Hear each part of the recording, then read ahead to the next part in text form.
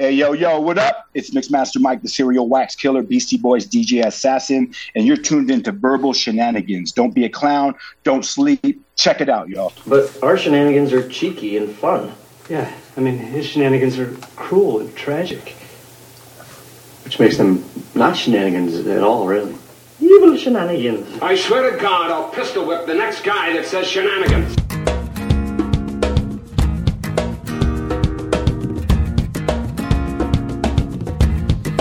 Hello, everybody. Welcome on back to the Verbal Shenanigans podcast. Coming off a big week. I hope you tuned in last week. And if you're a new fan, you should go tune into last week. Because last week, we had the one and only George Thorogood on. We got a lot of reactions from you guys. A lot of people like, holy crap, you had George Thorogood? Even my aunt who's never listened to an episode of our podcast ever, nor has ever acknowledged the fact that I do any kind of entertainment or anything like that, was like, oh my God, me and your uncle, we go to George Thorogood concerts all the time. We're big fans. So thank you guys. Scotty, me and your uncle, we make out to the George Thorogood. I just want you to know that. We were listening to your podcast. We even started kissing during it, and it was wonderful. Yeah, we made your cousins Too Bad to the Bone, actually. It was amazing. All three of them, we had that soundtrack on. It's amazing what that song can do to the female body. Yeah, your uncle doesn't know how to change his CD player. That's why we only had that one song. I keep telling him, hit shuffle, and he did. And he goes, what? But anybody. Anyway, welcome to the show. Glad to be back. Glad to be rolling here. We've had a lot of good weeks. In the last few weeks leading up to this week, which this week is great. Mike, what's on your lap? That's Leia right there. You know Leia. Oh, that's your other dog. Yeah. You know Leia and Callie. Yeah, you have Callie. Callie used to hang out at our house every once in a while, your house every once in a while, with my dog. And then you got Leia, like, I don't know, a couple months ago. No, it's probably more. A little further back than that. Yeah, I would probably say around 6 months ago, somewhere in that. Hasn't been that long. Okay. Why are you sitting there with a childish grin on your face?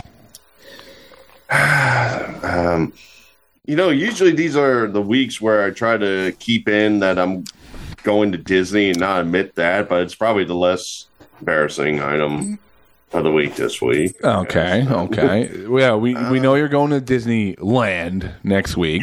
So totally different. So I'm cool now. Okay, right. I'm cool. Right. But I put my foot down. Like, we're not going to Disney World, and I showed her we're going to Disneyland. Yeah, Scott. So as I stated, we are flying out in 2 days, and we are having our dog trainer, who is taught Leia so much at PetSmart. She will be watching Leia this week.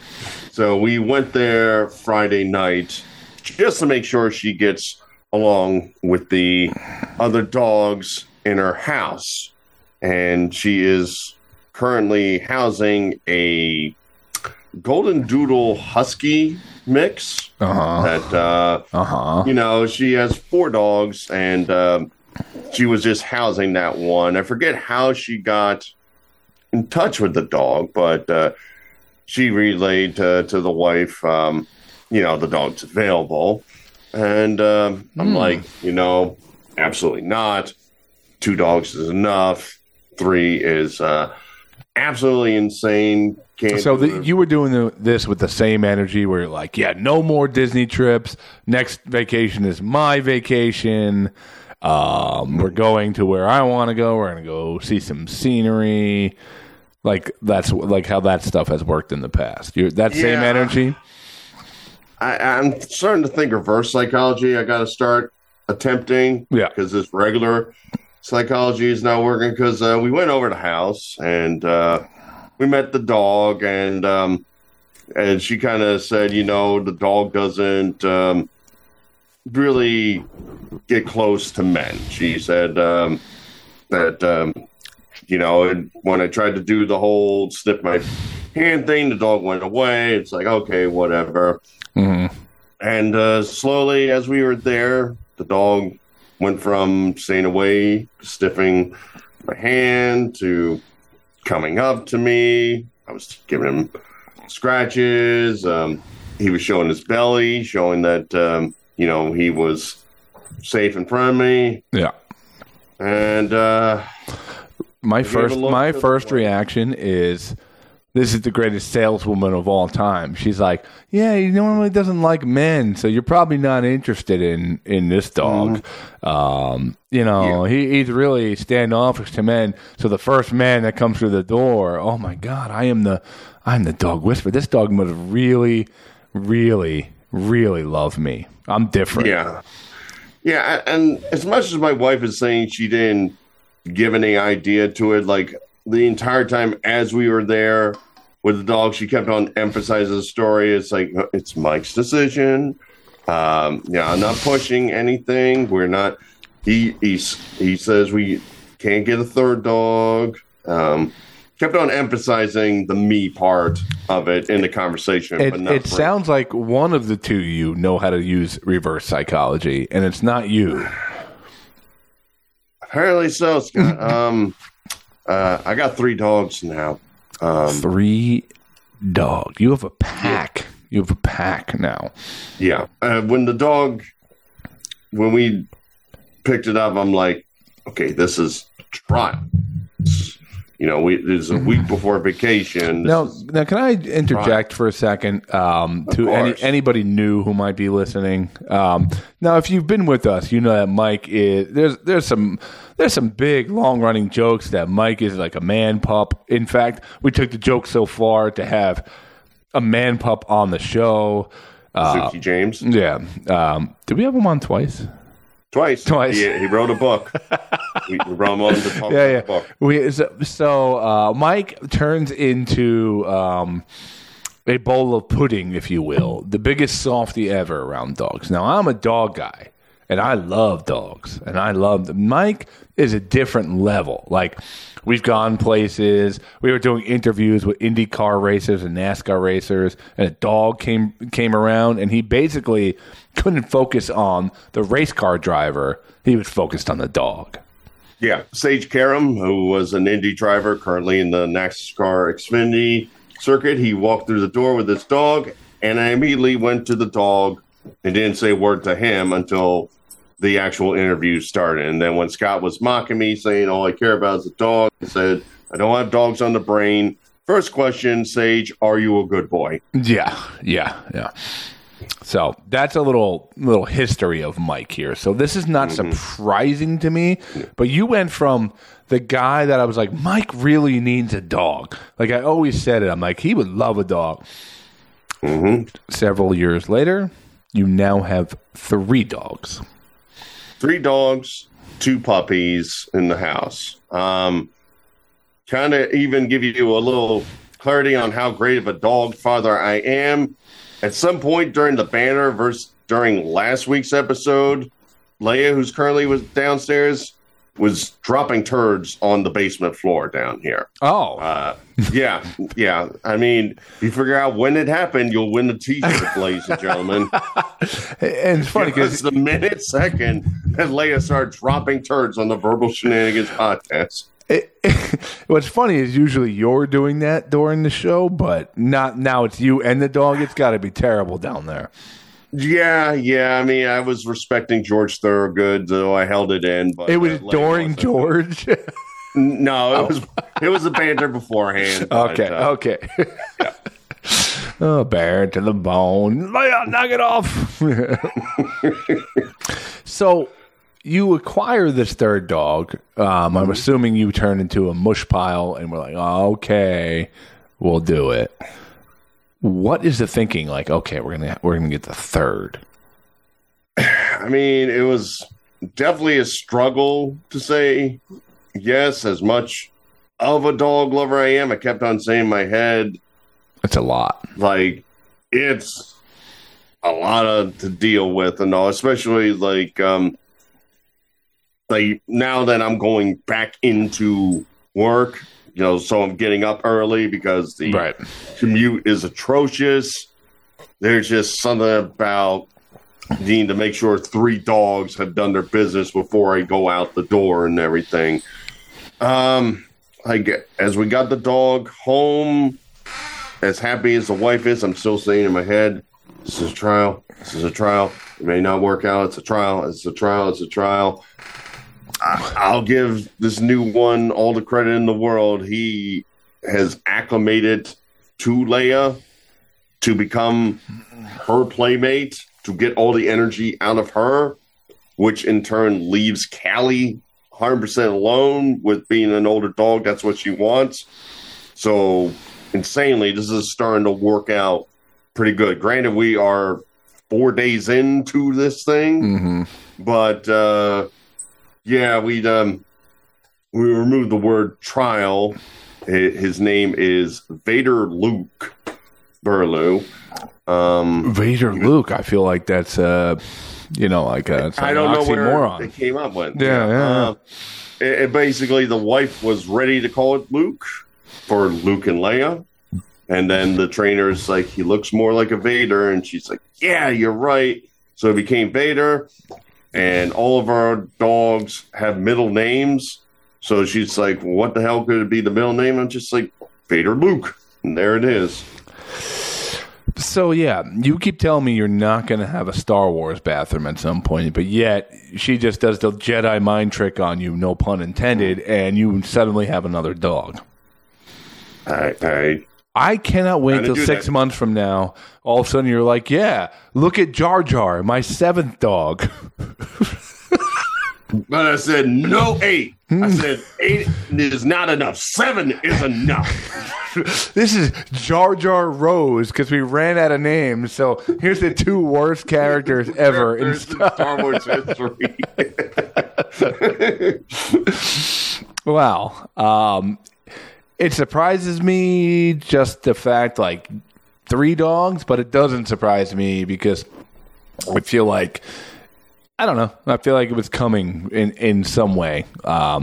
So how is 3 dog life? That's a lot of poops, man. Yeah, I mean, it works out when you don't pick it up, so it's all good. You don't pick up the poop? What is your house, just a mound of shit? I have woods. They go in the woods. Okay. Oh yeah. If you're gonna drop a package off at Mike's house, bring an axe, a plastic bag, and a gas mask. Yeah. Amazon, FedEx, all of them, they hate me.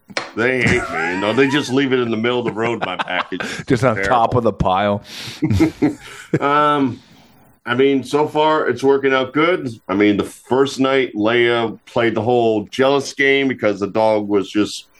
He's just so calm and laid back. I mean, he really... And he's young, too, right? He's a young dog. He is 5 months old. He is half... That's crazy. I'm wondering if you're just, And I'm not saying, this is going to happen, but if he's just, buying time because he was nervous and adopted, and then he's gonna be like, okay, I'm comfortable, baby, let's go. He's gonna turn into crazy. It will get interesting because, like I said, the mix is Golden Doodle Husky, so there could be some height and growth with this guy. I mean, Leia, we kind of lucked out. We never saw the Boykin in her. We just saw a pure chocolate lab, but I think the Boykin part is what's keeping her at her height. So that's working out. But like I said, I mean, after the first night, the 2 of them just play along with each other. Callie gets to sit on the couch and think nothing of it. Just be old and chill. Yeah. Yeah. So 4 days in, clearly this will be the entire run of this. When's the 4th? I'm tired, man. Don't put that in the earth right now. Come on, man. All right, so let me get to my 50s before this. Let's mark this down. We're recording on February 8th. By next February, there will be a 4th one in the house. There's no doubt in my mind. Your wife has a addictive personality, or she gets really into something, and I think right now it's dogs. So you're gonna have 5 or 6. I'm just worried. I'm she'll branch out. It's Burlew, you're a bird guy now? Oh, dude, you turn into a bird guy. I swear to God, I'm not doing this cast anymore. I swear, I freaking hate pet bird. I like birds in the wild, but I hate nasty birds in a cage. It's poop on a piece of newspaper. Not a fan. Scott, I swear, she said she's done it 3 parrots. I swear. Yeah, all of a sudden we're doing the cast, and you hear, and flap. Is your mic on, dude? Because like I can't. All I hear is fluttering.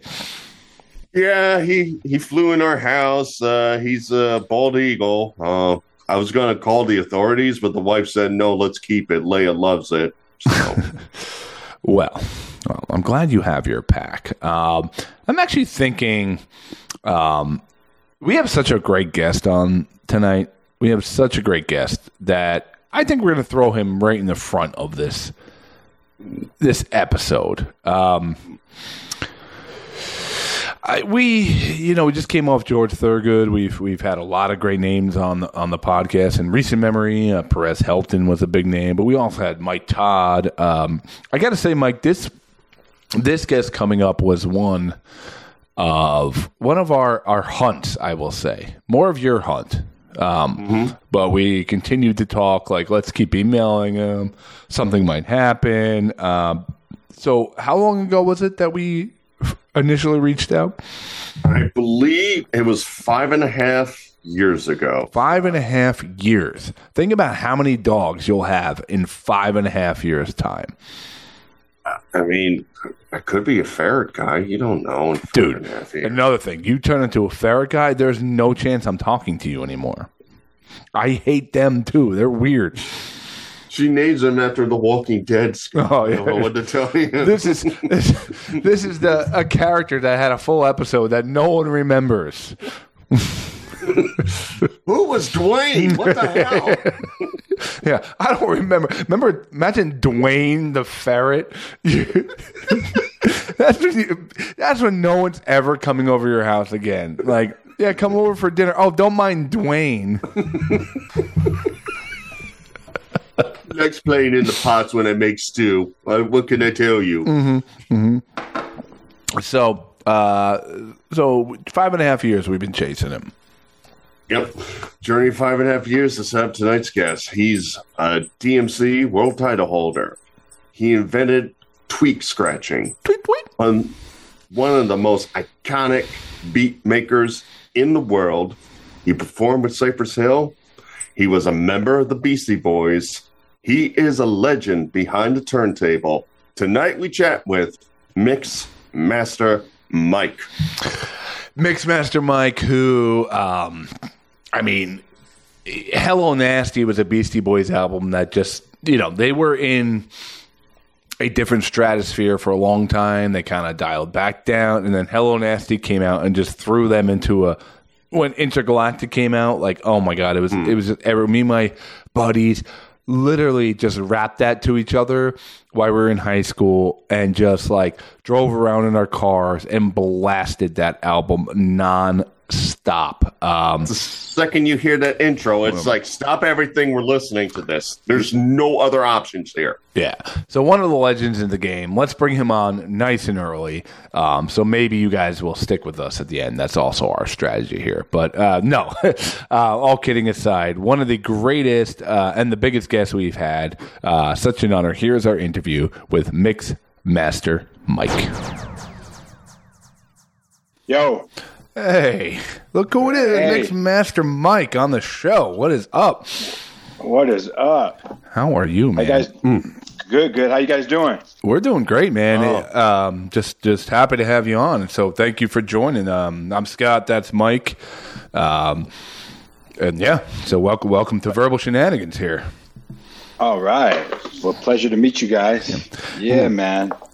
Mike. Yes. It's funny. We've been doing this show for like 9 years, and there's certain guests that we like try to reach for because we're fans and try to hunt down, and then we don't go away. We're kind of like a virus, and we just keep looking for it. So this is like a culmination of a long time of trying to reach out to you. So I want to thank you for finally giving us some minutes on the show here, man. Man, that's awesome. Of course, man. Yeah, timing is of the essence, and It's all meant to be. Absolutely. This day, February 1st. The first. That's right. The 1st of February. So let me ask you. You've been in this game for so long now, and you see like equipment changing and trending changes and the way DJs do things. How much is of what you do a balance of sticking like kind of to your roots, but also like kind of blending into newer stuff and new abilities and modern technology and whatnot? Well, I mean, for me, as far as like modern technology goes, it's pretty much a gift. Yes. For artists like me, because we started out, it wasn't so easy. Yeah. It wasn't so easy. The level of difficulty was much higher. So now you give an artist like me easy tools to work with, and it's just it's awesome. You know what I mean? Yeah. It's just all how you apply it. You know what I mean? For me, I don't like getting nostalgic. I like to move forward. I mean, as a trailblazer, and I humbly say that, I'm always turning the page and not thinking of what I did yesterday. But I mean, as far as technology goes, man, I'm able to utilize it in the best way possible that suits my style of creating. And that's what it's about.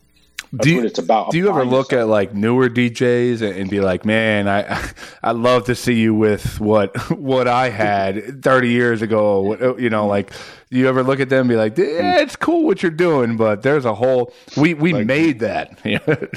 No, but yeah. What's funny is I get tagged on so many like posts on social media as like old DJ battles of myself, like back in the 90s battling other DJs and I'm looking, I'm like, wow, we just had these records. We had records and we had to put stickers on the little records and mark the little spots where we wanted to destroy.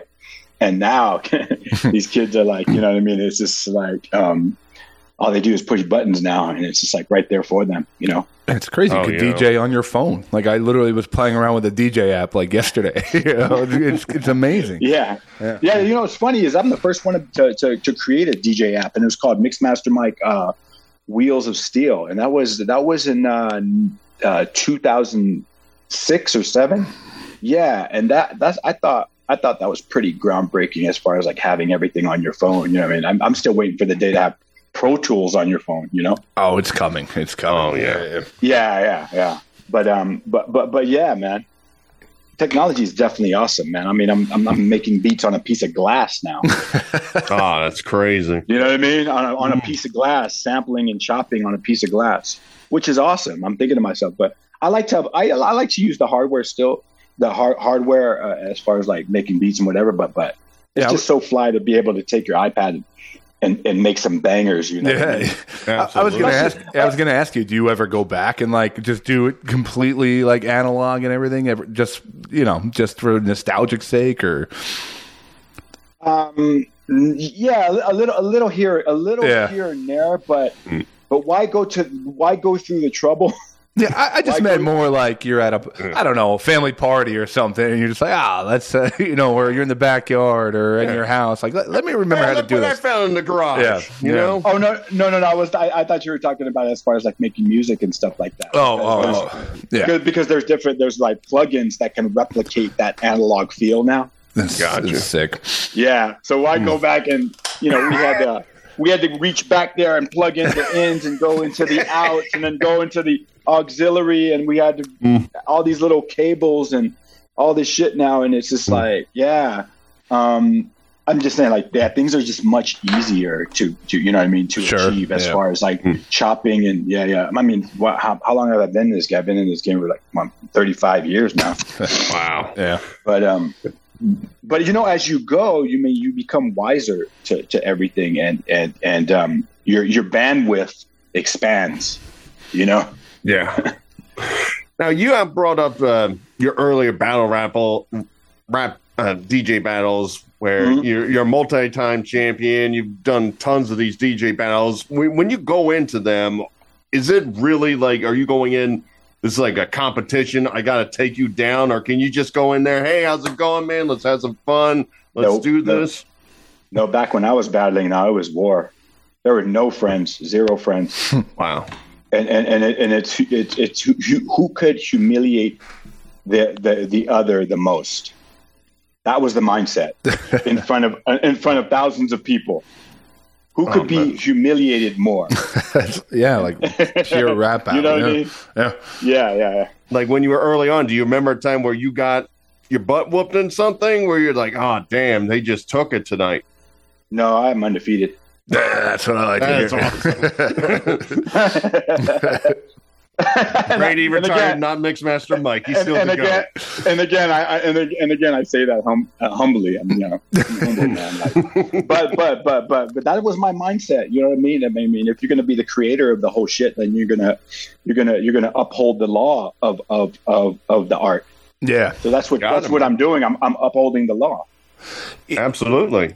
Yeah. You know, you've been in this game so long. You've done so much eclectic stuff from, you know, if we talk to the Beastie Boys as one small part of what you've done, and you go through the years of mixing styles and mixing, you know, listen to music. How do you go about staying like, I know you're working on new music. You got new stuff coming out, which we'll get to, you know, shortly. But how do you go about like staying fresh creatively?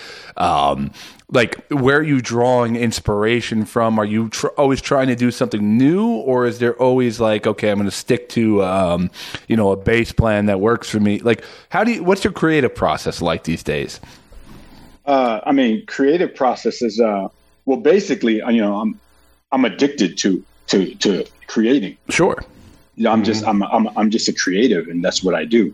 This is what I was sent here to do. And, I guess, you know, liven up. I was sent here to liven up all the dead space in the world. I like that. I like that. And yeah, I make a song, 2 songs a day, every day, and I've been doing this for a long time. So I have a vault of just albums and music, and it's just like, sometimes I like to just sit back and look back on it and see where my mind was. Yeah. So basically, I feel like making music is kind of like a diary, a sonic diary for me.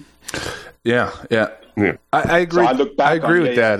That, like, I was just telling someone the other day. You know, we've been doing this for a little over 9 years. And I'll click on an episode 9 years ago, and I'm like, I don't know what the hell we were talking about, or even who we're. And it is like it's like an audio diary. And I'm like, maybe one day I could give this to my son and be like, hey, this is what your dad was doing for the, you know, decades of his life. He could hear it like an audio diary. You know? Yeah. Like how could one remember what they talked about in episode 5 million? Scene 3 or some shit. You know what I mean? Like, you look back at it, it's kind of a treat for yourself. It is awesome. Because you're constantly rediscovering yourself. Yeah. And you're like, oh shit. And you know what? And that's all part of growth. I agree. That's growth. I agree. That's growth. And I don't know what I would do without creating, because it's just like, you know, I feel, you know, it's like working out too. Like, if I don't work out, or if I don't make a beat, I feel stagnant. You know what I mean? I'm like, damn, I wasn't better than I was yesterday. I agree. Yeah. You know what I mean? And that's my mindset, is to be better than I was yesterday. So, I mean, with all your improving and making stuff, it's got to kill you when you have to like do like a TV show, and they're like, you have to do exactly this. It has to end at this exact moment. We want it this way and all. Does that just drive you nuts? No, I actually invite the challenge. Really? I have that much confidence in myself that, they're going to give me a blank canvas, and then I'm just going to throw up a bunch of stuff that I feel. And then it just becomes a one of one, you know what I mean? Like an NFT, everything for me is a one of one. It's an NFT, basically. I've been doing NFTs since I started. You know what I mean? These are all one of one pieces that I don't really think about. I just throw it up on there. I just go with it, but then I do little tweaks here and revisions or whatever. But it's all just like it just pours out, you know. Yeah, that's a good segue. Like Hendrix. That's a good segue to my next question. Like, you're making 2 songs a day. You've been doing this for 8 million years. Yeah. How do you decide what to put out to the public? Like, if you're doing, That's the tricky part. or put on an album and whatnot, how do you decide, okay, this is it? And like you said, you got confidence, you got experience, you've done it all. Like, how do you go, okay, this is the one I need people to hear? Well, see, that's the challenge of it all. For me, I'm a beat person. So I'm just like, okay, let me just get 20 songs that I love the drums on. Like every one of these songs, I love the drums. I love the way they hit, and I'm going to go with all this. I choose the better sounding ones sonically. You know what I mean?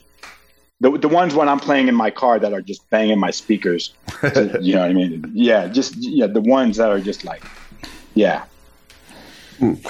yeah. But it makes me wonder, like, makes me think back to all the sampling that happened in the early days and how hot it was, and then it kind of cooled down. Like, where do you say this is still me? I keep doing it, and where do you say I got to get to something new and I got to stop this? Yeah, what's funny is my last album, Ready Slayer 1, which I put out last year. I challenged myself not to use any samples, and I achieved it. I would say it was 90 to 95% no samples, and me actually playing stuff on my drum machine and synthesizers and stuff like that. So that's when I proved to myself that, okay, I don't really need to dig through the crates to make an album. I could just, I have a melody in my head. I'll hum a melody on my notes. And I'll just play it. Cool. And these days of making music for me is less is more. Yeah, less is more. Less is more. My early compositions were like, it was just like a mind fuck of just all this shit. Yeah, like one song could contain 10 songs. yeah. You know what I mean? And I've learned how to spread it out now. It's funny you say that. Like, one of my favorite bands, Thrice, just this morning, I think they're from Orange County, California over there. They put out a re-recording of an album they put out 20 years ago, just to celebrate it. And it's, what I love about it is, back in that era, everything was compressed so much that it just felt like this one gigundo layer, like one big layer. And now they re-recorded it, like kind of a little bit more. They didn't mess with the songs or the structure, but they just re-recorded it like live in a room, and the guitars are crystal clear and the vocals are just like kind of stripped down. And I loved it. I loved every second. I'm like, this is what, and not to say that album wasn't great, but now it's like, I'm hearing this in a raw, clear, not overproduced way, and I love it. Like, I think it's such a cool release to like revisit old music and be like, hey, maybe the record company was putting too much, or the artist was saying, there's too much, we got to squash this down. It's really cool to hear them be like, hey, this is how the stripped down kind of cool version of the song is. So I'm wondering what you think about that. Like, if you ever revisit your old music like that. Well, I think the mindset for me is to make stuff. If you can make something that is intriguing with less components, then you're doing something well. Right. You know what I mean? With the less components. Like, from down to the snares, to the hi-hats, to whatever the melody is going to be. But for me, I think about, because I play my stuff live when I perform. So when I play it live, I want to do stuff over the top. You know what I mean? Yeah. Live in front of people. I don't want so much shit going, so much chaos. Yeah. I invited the chaos, man. It was chaos with no order. You know what I mean? Yeah. I was chaos with no order. Now I have order. Right, you kind of lose your order in my case. You lose yourself in like, look how much I can do. Look how much things I have available to me. But then sometimes you lose your direction a little bit. Yeah, absolutely. Recording stopped. Yeah. So I mean, I'm more honed in now as an artist. So it's just like everything can be focused on everything could be focused as far as sounds go individually. You know what I mean? And there's not too much fuckery going around. You know what I mean? Because all day Sure. I could paint. I got many paintbrushes. You know what I mean? It's all about it. You just have to choose the right paintbrush. Sure. You know what I mean? Yeah. Yeah, makes sense. You can't throw them all at them. Yeah. You can't just throw like, yeah. You know what I mean? Exactly.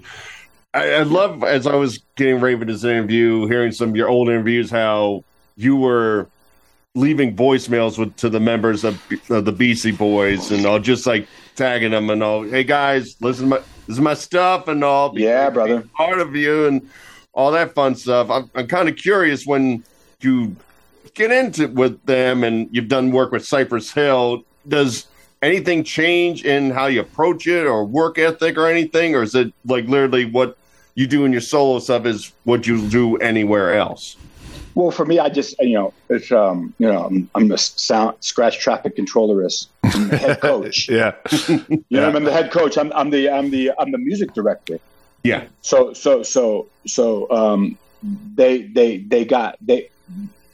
they're able to trust me, So I'm not gonna like sugarcoat things and throw stuff around and just throw it around. I want to be the conductor of it. You know what I mean? And I take it really serious. I take it really serious. I just tell the guys, I'm gonna mind fuck you during the shows. Just remember your lyrics. If shit changes, just remember your lyrics. 'Cause I remember I used to have to back up Adam, and Mike on the lyrics because I would throw some crazy shit in for them to rap to out of nowhere. And they would look back at me and like, what? I'm like, yeah, rap. Like, Yeah, do it. Yeah, do it. It's going to be badass when you rap over the top of it. You know what I mean? That's amazing. So that was the mindset. Like every show was always different. You know what I mean? It was always a curveball. Yeah. Throwing curveballs. You know what I mean? I'm like Nolan Ryan at the turntables.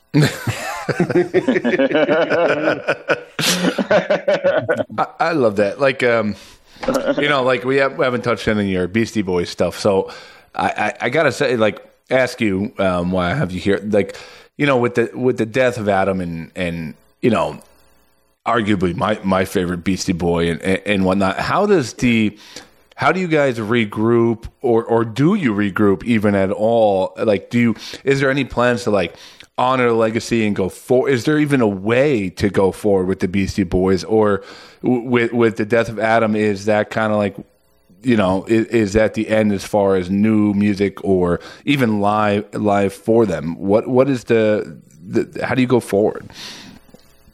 I mean, well, I was Adam Yauch's apprentice. You know what I mean? Yeah. Mm-hmm. Yep. And he was my Yoda. You know what I mean? Sure. Yeah. He was my Yoda, and he was our captain of the ship. So, I mean, when that happened, it was, it's hard. It's really hard to replace anybody on our team. Sure. And when you see when there's four of us. Yeah. How do you replace any of them? That's kind of what I'm getting at. Like, how do you replace any of you? Yeah. How do you replace the four horsemen of the apocalypse? There'll be no apocalypse. No. Without, exactly. You know what I mean? Sonic apocalypse. No, but I'm just saying, like, I just took his death as, I'm just grateful that we've shared so many experiences together, and he's taught me so much about how to carry myself through the business and just being an artist. You know what I mean? Being an artist, and again. I did have thoughts of having Eminem come and oh my god, join us. Oh my god, yeah. And it's funny, and this is the first time I'm saying this, but I was gonna do a track with Adam, Mike, and Eminem and me. Wow. And that was this close to happening, but the guys, Adam and Mike, didn't want to rap anymore. Yeah, of course. Yeah. And understood. And maybe because I told him Eminem was going to rap on the track. Oh, what? Eminem? You couldn't choose like a guy who could rap, No, but I actually pushed for something to happen as far as like a single or something. But as far as touring, no. I mean, I thought about doing the hologram on it for yeah. That's what I was getting at. Like, is there any way? Probably not, right? Everybody wants it so bad, but no, Yep. I just take it as an amazing and defining chapter in my career, and being the fourth Beastie. And in some ways, right, like doing it and it's not being awesome is worse than not doing it is just that's it. He was like you said, he was the one of the heads of the heads of the operation. Exactly. Yeah. He was our captain. Yeah. So he was our captain, and we so many experiences together. I mean, we traveled the world together for decades. I mean, so many experiences. Like, and it was just a heartbreaking situation, Yeah. And it just pointed me in a whole other direction, as far as a solo artist. I've always been a solo artist, which is a great thing, Of course. I came into the Beasties as a solo artist. Right. So, and I came out, as a solo artist, came out of the Beasties as a solo artist and still continue to do my thing in the name of Adam, because I always feel like he's with me all the time and he's cheering me on. He's rooting for me. Sure. No doubt. Yeah. But I mean, for me, I mean, it was a dream come true to become I'd actually told me I was the fourth Beastie. I was like, whoa, that's heavy, for me. I mean, growing up a huge Beastie fan, and my power of intention, kind of came into fruition, Yeah, I mean, I like to consider myself the fifth Beastie. So you can, yeah. I put in an application. Nobody's got back to me. Yeah, we got to leave voicemails on Mike's email. That's funny because I don't tell people, oh, yeah, I'm on the fourth Beastie, but coming out of their mouth, absolutely, you are, man. Coming out of their mouth, I'm just like, okay, yes. Come on, absolutely. If there's anybody in the world, it's you. Yeah, I don't think anybody's going, now wait a minute. Let's check the integrity of this statement. There's no way. Yeah, but it was a beautiful thing. There's so much love and passion I feel from just like talking to you, from all your music you've done. I've lived 10 lifetimes. It's a beautiful thing, man. I know, and it just keeps going and going and going. It's just like it's an amazing thing. How my faith is really strong. I'm a man of faith, so I do believe that I'm really channeling this machine, which is me, and basically I'm just God's instrument, and He's just playing me. Awesome. At some point, what I mean? That's what I think. Like, I'm just, just being guided. I'm just being guided, bro. Mike, not to be corny. My Mike, please don't take that. Please don't tell me next week on the podcast you're rambling about something and you call yourself God's instrument. I will kick you off the show. And I mean, I will replace you with Mixmaster on it, Scott. Yeah. I think Mixmaster Mike and Scott sounds way better than Burlew and Scott. Yeah. Yeah. With all this love and passion, all the things you say, is there something in particular that comes to your mind that was the square peg in the round hole that it's like somebody's like, no way you're going to get these two things together, like Dre and Polka or something like that, where you mix it up and you go blood out? I do that. I do that with every one of my projects. I mean, I infused Chinese opera into over 808 beats and all of that shit. You know what I mean? Chinese opera to Israeli, like to Turkish music. Yeah. I mean, like it's all the infusion. It's all everything. All my projects and all my compositions are just a huge gumbo. You know what I mean? It's just a gumbo of shit, and it's just like it's unbelievable how it comes together too. Because I'll be fucking with the Turkish sample, and some opera, and I'm just like, how can I mash these two together? I know it's like relish and peanut butter, but fuck, how can we make it tasty? Exactly. You know what I mean? throw some paprika in there. Oh, now it tastes worse, but good. You know what I mean? But you gotta applaud the. It's all a challenge. Everything's a challenge. Yeah. Sure. So, Mike, I know you got some new stuff coming out. You have you're working on an album. You got some shows coming up. What's coming up for Mixmaster Mike here? Yeah, let's see. I'm on the Mountain Dew tour. I'm doing a couple dates for that this month. I got a charity event in San Francisco at City Hall this month. I got my new album called Opus X. Nice. Is going to drop. I got that done, so should be dropping that soon, and it's dope because it's the first record album I've made where my dad's playing the drums. Oh, that's awesome. Really? Yeah, my dad. That's my dad great. is my dad was a drummer back in the day, an all funk soul drummer. He was the only white drummer. I mean, in an all African American band, and he used to play all of the rallies at the Black Panther. He used to play all the Black Panther rallies in the '60s. Oh, wow. So my dad is one of those figures. And we made an album together. It's awesome. That's super cool. We made it through during the pandemic. That's awesome. We made a lot of shit. Made a lot of shit during the pandemic. That's great.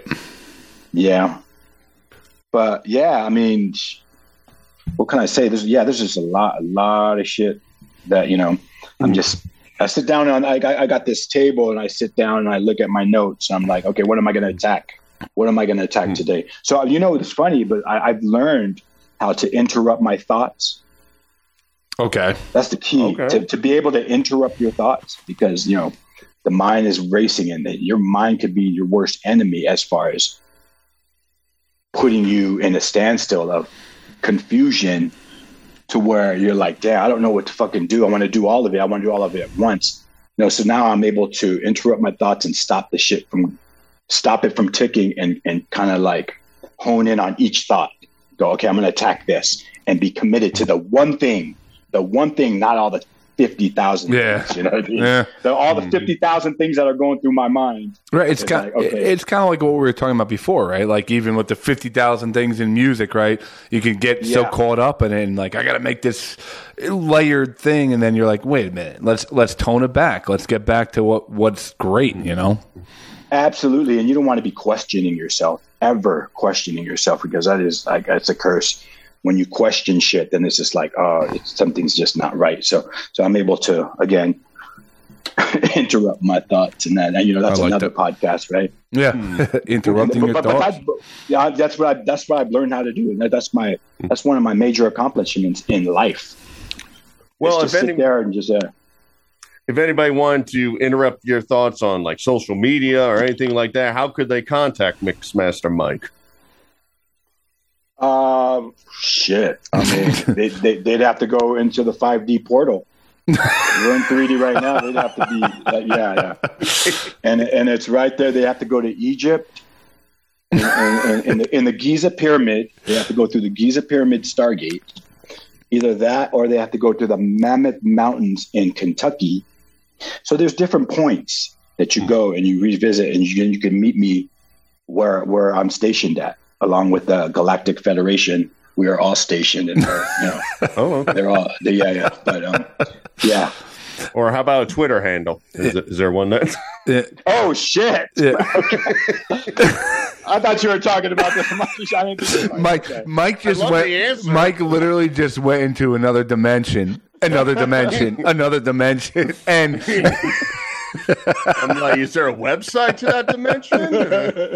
He literally said you have to go to Egypt to figure out where he is. Yeah. I love that. Sometimes I'm not. Sometimes I just like to disappear. That's awesome, man. But it's Instagram at Mixmaster Mike, Twitter at Mixmaster Mike, and then the official Mixmaster Mike on Facebook. And Mike, when's the new album come out? Wow. I mean, I could put it out right now, so I'm just like at any time. I mean, I like to drop it before summer. I like to drop it Okay. before summer. Great. I've also did some remixes for the band War. You know the band Absolutely. War? Yep. Oh yeah. Yes. I remade Slipping Into Darkness, The World is a Ghetto, and a few other ones. But yeah, look out for those. Those are awesome too. Those are awesome.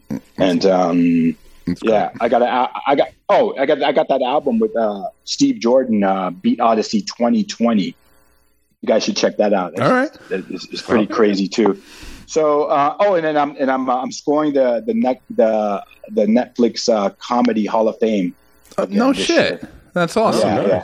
Yeah. You could go on Netflix. I did the first annual last year.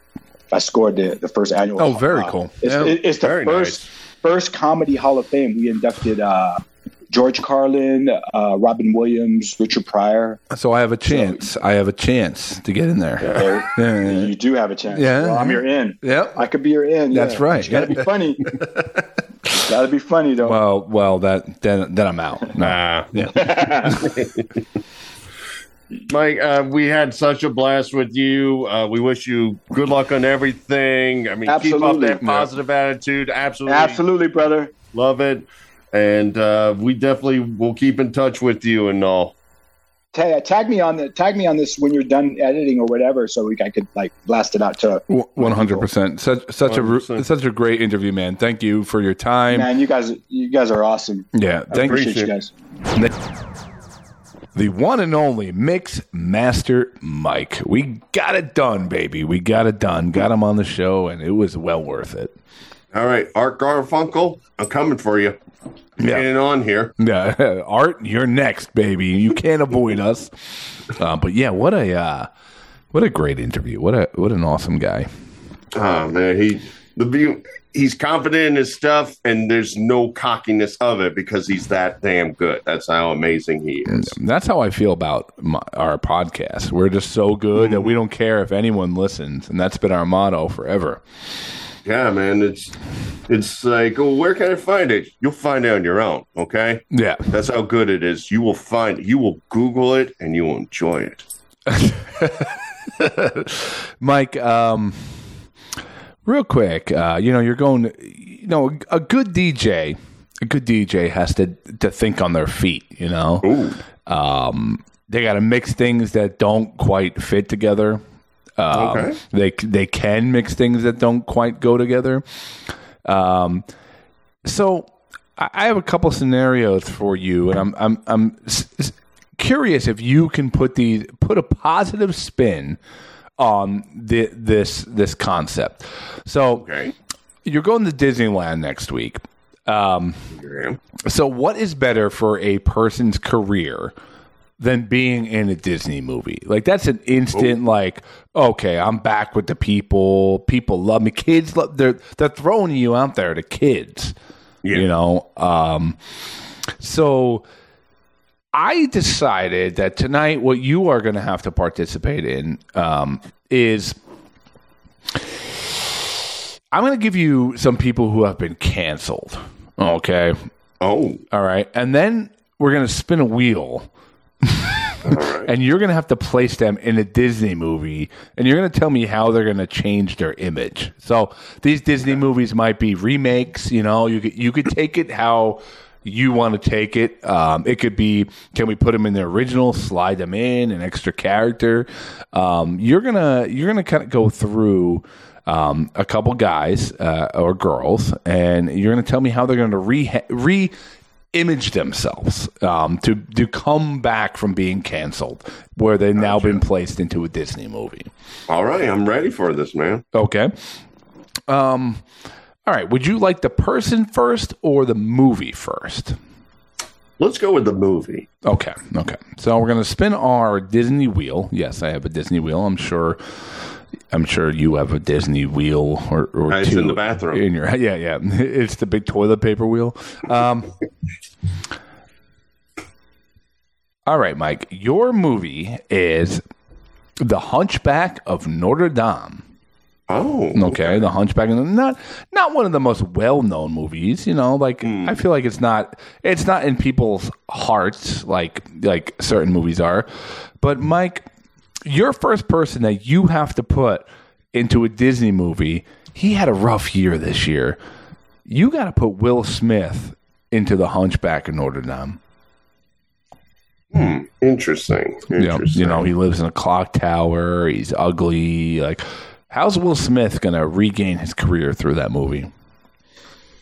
Well, what he's going to do is he's going to just get the confident. You know, it's not the look, it's the competence of the person. And I feel that's what's going to happen with the Hunchback. He is not going to just go up there and say, you got to go in the shadows and like talk to ladies. He's going to actually reverse it. So the good looking one is going to be in the shadows, and the Hunchback is going to be right in plain sight talking to the lady.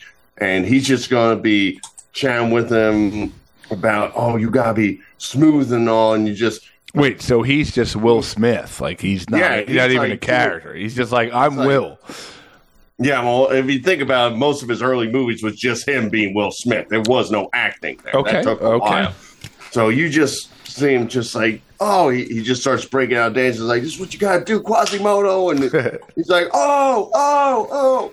He does like a little spin on the hunch, you know. The girls are going nuts. Okay. And then like there's this moment where the girl is like, you know, I love you, but I can't get past this Hunchback. And he's just gonna, when he hears that, he's just gonna walk right up and he's gonna slap him right in the back, and that bubble's gonna burst, and he's just a new man. So keep his back out of your mother effing name. So they just build the slap right into the Disney movie. He slaps the hump out of the Humpback. That's brilliant. How else are you going to get past it by just saying, acknowledging it happened? Let's make something good out. Wouldn't it be great if it was just like some cyst, and you're like, dude, just like if you would have went to a dermatologist, that would have been gone years ago. And Will Smith just slaps it. And it's like one of those pimple popper videos. It just explodes. I like that. That's a great take. He's like, you could have just used Oxy-10. What the hell? And then they just kind of like joke about it and do like the Carlton dance maybe. And like, he's cleared in people's minds. I like that, Mike. Well done for the first one. Really well done. Okay, here we go. We're going to spin the wheel. Okay. We're going to spin the wheel. And we get Monsters, Inc. Are you familiar? Very familiar. Very familiar. Now, Monsters, Inc. maybe number 2 is coming out. I don't know how you're going to interpret this. But a man who's had a very bad year, maybe an anti-Semitic year, maybe he's rambling a little bit. Maybe his mental health is not the greatest. Kanye West is getting casted to, or as you say, Kanye West is getting casted into Monsters, Inc. How do we repair his image? Because Disney repairs all in the minds of the public. Yeah. Well, what's going to happen is we're going to kind of redo the first movie. Like the first movie we're revisiting. Yeah. Okay. We're revisiting. We have the same concept where the monsters still think that they have to like go in to closets and scare kids and stuff like that to get energy into their universe. And if spoiler alert, in the end they found out they get more energy from laughter than scares, so that's how they close it out. Right. I kind of see it as like Did you just spoiler alert like a 25-year-old movie? I don't know who doesn't watch movies. Like, you just asked me if I was familiar with the movie. At that point, it's just like, you know, I'm sorry. I don't care what you... Dear Verbal Shenanigans, I love Mixmaster Mike, but then you spoiled Monsters, Inc. for me. I did not appreciate that. Yeah. I just got my Disney Plus password from my uncle, and I was going to use it tonight. So, what's going to happen is Kanye is going to talk them down from scaring people by telling them, I know all you guys, you monsters do is scare kids, but I'm a man who has scared adults for the last 3 years. So he's like the boss, like the last level monster kind of. Well, what he's doing, he's trying to say, I learned my ways, because he sees what they're doing to the kids, but he gains a realization that he was doing the same thing for adults by scaring them half to death. And he's going to try to explain to them, no, I understand what you're going through, but we got to bunker down and think of a new way, because we have to care about the mental health of our universe. All I cared about was screaming anti-Semitic stuff, or whatever the word is for the last. Instead of boo, he just comes out and goes, Jew, Jew. Yeah, his story's going to adults cause it's like, get out of it, Kanye. I didn't vote for you. Right. Damn it. But that's what he's going to do. He's just going to say, fear drives people nuts, and we need a better both your universe and our universe needs to be better. And he just brings them together. And he'll actually bring the monsters into our world, and we all become friends. Wow. Okay. Repairs his image, addresses his mental health issues. He apologizes in a way, right? He apologizes until the post credits. Yeah. And then we're back to square one. After the credits, he's just like, I hate Jews. All right, Mike, nice job. We got, let's do two more. Okay. You're cruising right now. You haven't struggled yet, but, okay, your Disney wheel says Toy Story. Oh, okay. Are you familiar? Spoiler, Woody and Buzz are good friends at the end. All right. Yeah. Now, she had a tough year. She went from America's Sweetheart, groundbreaking comic, groundbreaking in the LGBT community, came out in the 90s, I believe it was. But she got a lot of flack in the last 2 years for being very, very mean to her coworkers and her staff, and being terrible. You're going to have to put Ellen DeGeneres into Toy Story.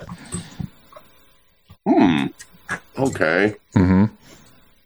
Well, I think what we can do is we can have the toys there, and she brings them into counseling. So the toys are going to still be like, and she's just Ellen. She's not a character. She's just Ellen. She's going to be Ellen, and she's struggling with her psychiatrist, saying, "I'm not a bad person. I don't know why people say I'm bossy. They're making up stories, blah blah blah." And the psychiatrist is like, "You know what? We got to do some role playing to get to the center of this." And they're like, "This little boy dropped off this box of toys, and we're going to work through these toys and all." And it's all the gang. It's Woody and Buzz and Bo Peep and all of them. And Ellen just has to talk out and all. It's like, "All right, I'm Sheriff Woody and all." And it's like, "Howdy, old kids and all. I'm the sheriff of the show, and you gotta listen to me because our show is what pays the bills and all." And Buzz is like, "But why do they sound like Bill Clinton?" Well, I don't know how Ellen could do a Tom Hanks. So. I don't know. It came off a little bit. It's like, I'm gonna pay the bills and all. And then the psychiatrist picks up Buzz, and it's like, "But the staff is working so hard, and you have so many rules." And like, "Gosh, Charlie, we need rules. That's what a policeman does." And all. And then they bring out the Rex, and he's like, "You wouldn't let me look at your guests and all. Gosh, Charlie, and all. The guests gotta be comfortable." And it's just like a full hour of having the entire Toy Story cast acting out every problem. So the movie has a full hour scene of grievances. Yeah, well, so the movie's like an hour. A lot of grievances from Ellen DeGeneres. So the movie's an hour and a half, and an hour of it is them just going, "You were an asshole. You were mean to me." Well, like maybe the first session is not the breakthrough, Right. And she's like, and the psychiatrist is like, take these home and work this out at home. And then like the toys come to life and they try to talk to her through all her problems and everything that's happening. And she comes to the realization that like her whole show was about being fun and playful.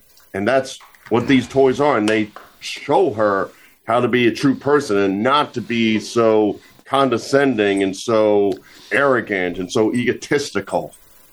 Okay, I like it. Like maybe Bo Peep's like the last one to turn because she feels like you were my female boss. You meant so much to me. You know, you were groundbreaking, but I can't go with what you were doing. And she learns her lesson. Bo Peep is like the assistant that had to deal with her nonstop for the entire Ellen show.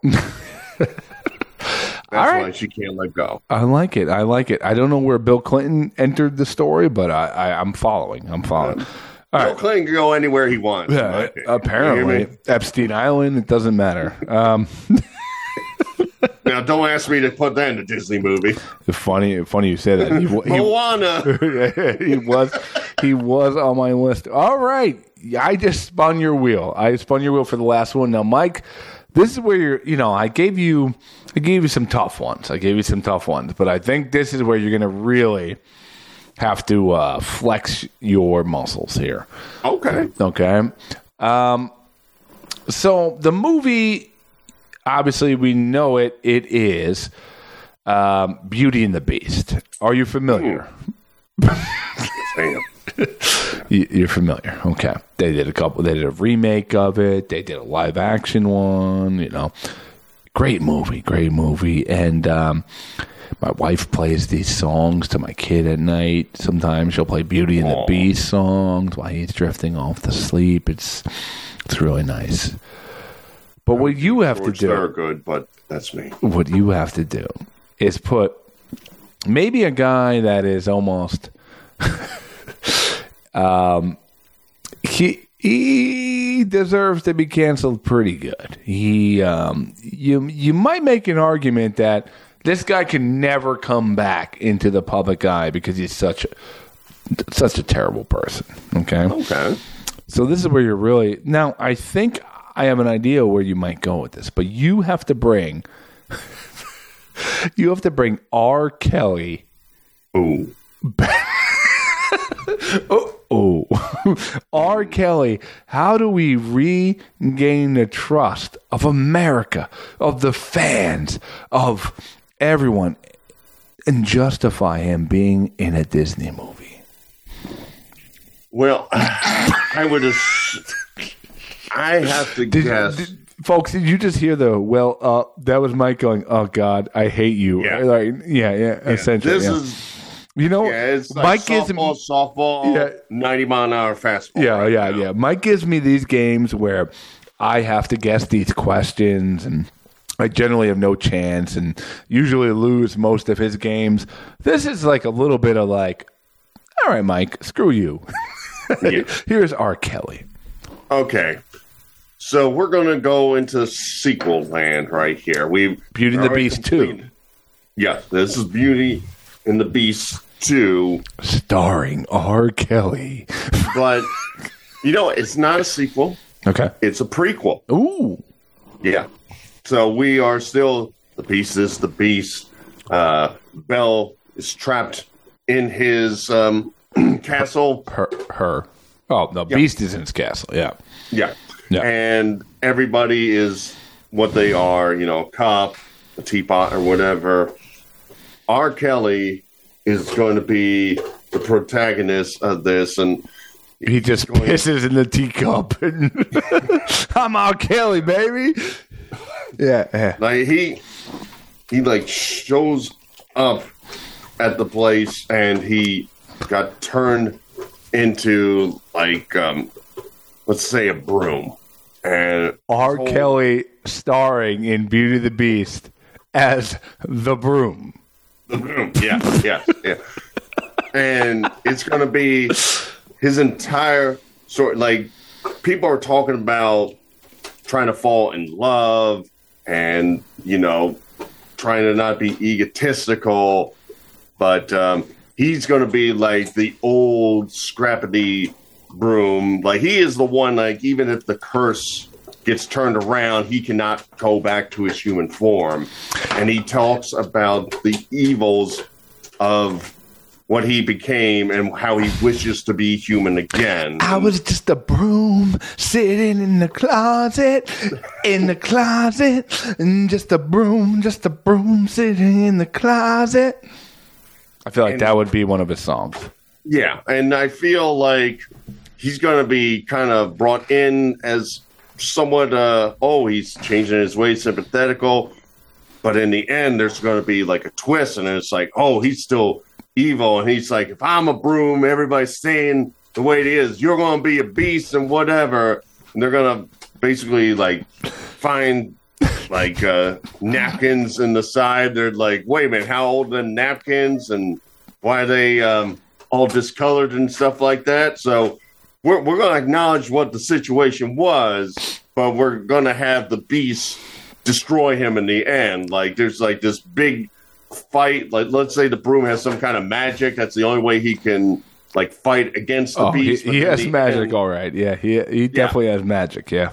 But in the end, the beast is like, I throw you out of my castle, and he just chucks him off the side, like into a big pit where Gaston eventually went in the future. Yeah, but I'm just a broom, no longer in the closet. I'm no longer in the closet. I'm getting killed by Gaston. I'm a broom. It's a good classic. Wow. Yeah. I mean, I don't know if that brings R. Kelly back into people's dinner table discussions. Like, hey, new R. Kelly coming out, but I do like him playing the crusty broom. I do. Yeah. Yeah. And then, then the allegations come out from Chip and all that. I'm like, yeah. He made me come to the. What did he fill you with?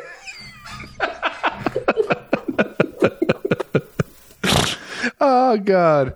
So, yeah, once again, we reach our level of stupidity for tonight. Mike, great job. I think the winner of your three is actually, what was the second one?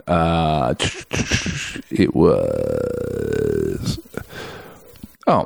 Kanye West. I think Kanye West. Monsters Inc. Yeah, Monsters Inc. I think that's a great way to say, like, his monsters are the ones taking over him, kind of, and he lived it and saw the damage. Will Smith was good too. He was just kind of doing Will Smith things, just being like, hey, I'm back, I'm cool, I'm hip, I'm with it. Ellen, I think you're gonna have to do a little editing, maybe chop down the hour of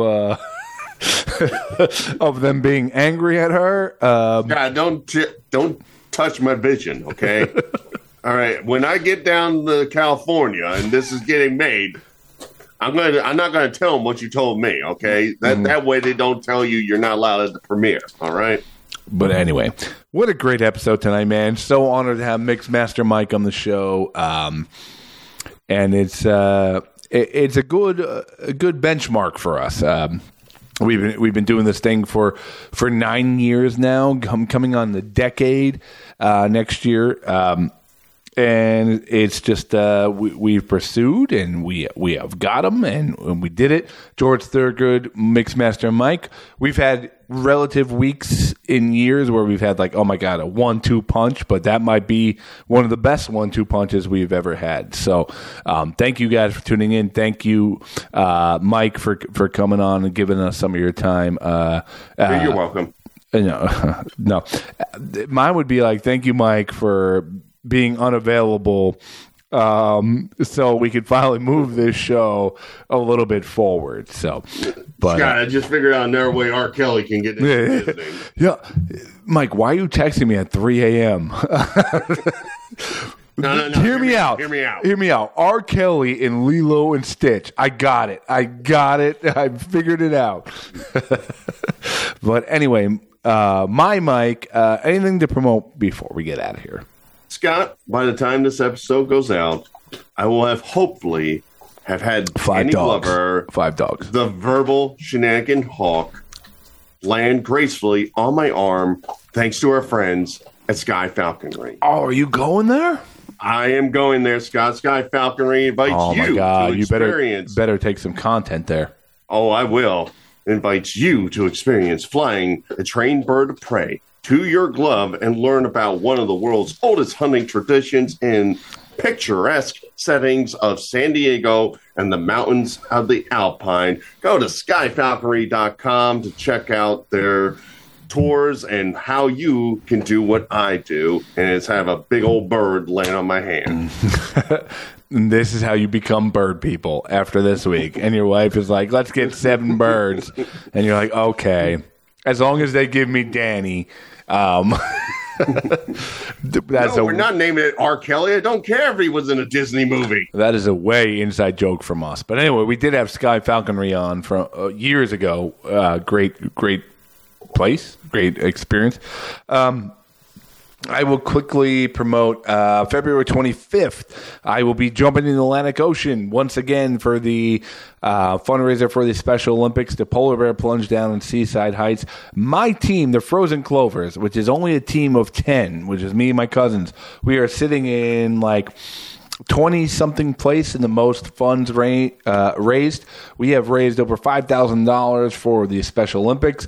If you would like to donate and make that even more money, we'd be really glad for your donation. So I will put that up once again on the Twitter or Instagram and whatnot. It goes to a great cause. It is the single day biggest fundraiser in the country or on the East Coast or whatever for a great cause. I have also fact-checked them on where the money goes, and they turn out to be one of the most generous charities going. So I will jump in the Atlantic. Thank you, Mixmaster Mike. Thank you, Dwayne the Ferret Mike.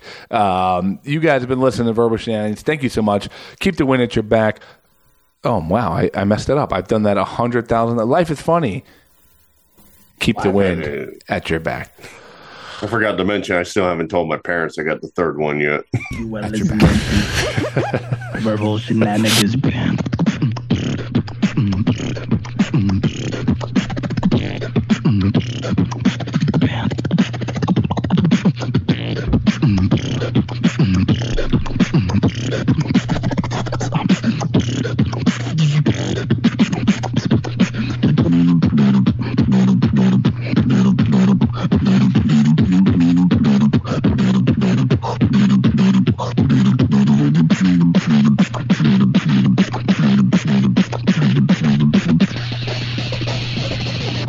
Listening to Verbal Shenanigans.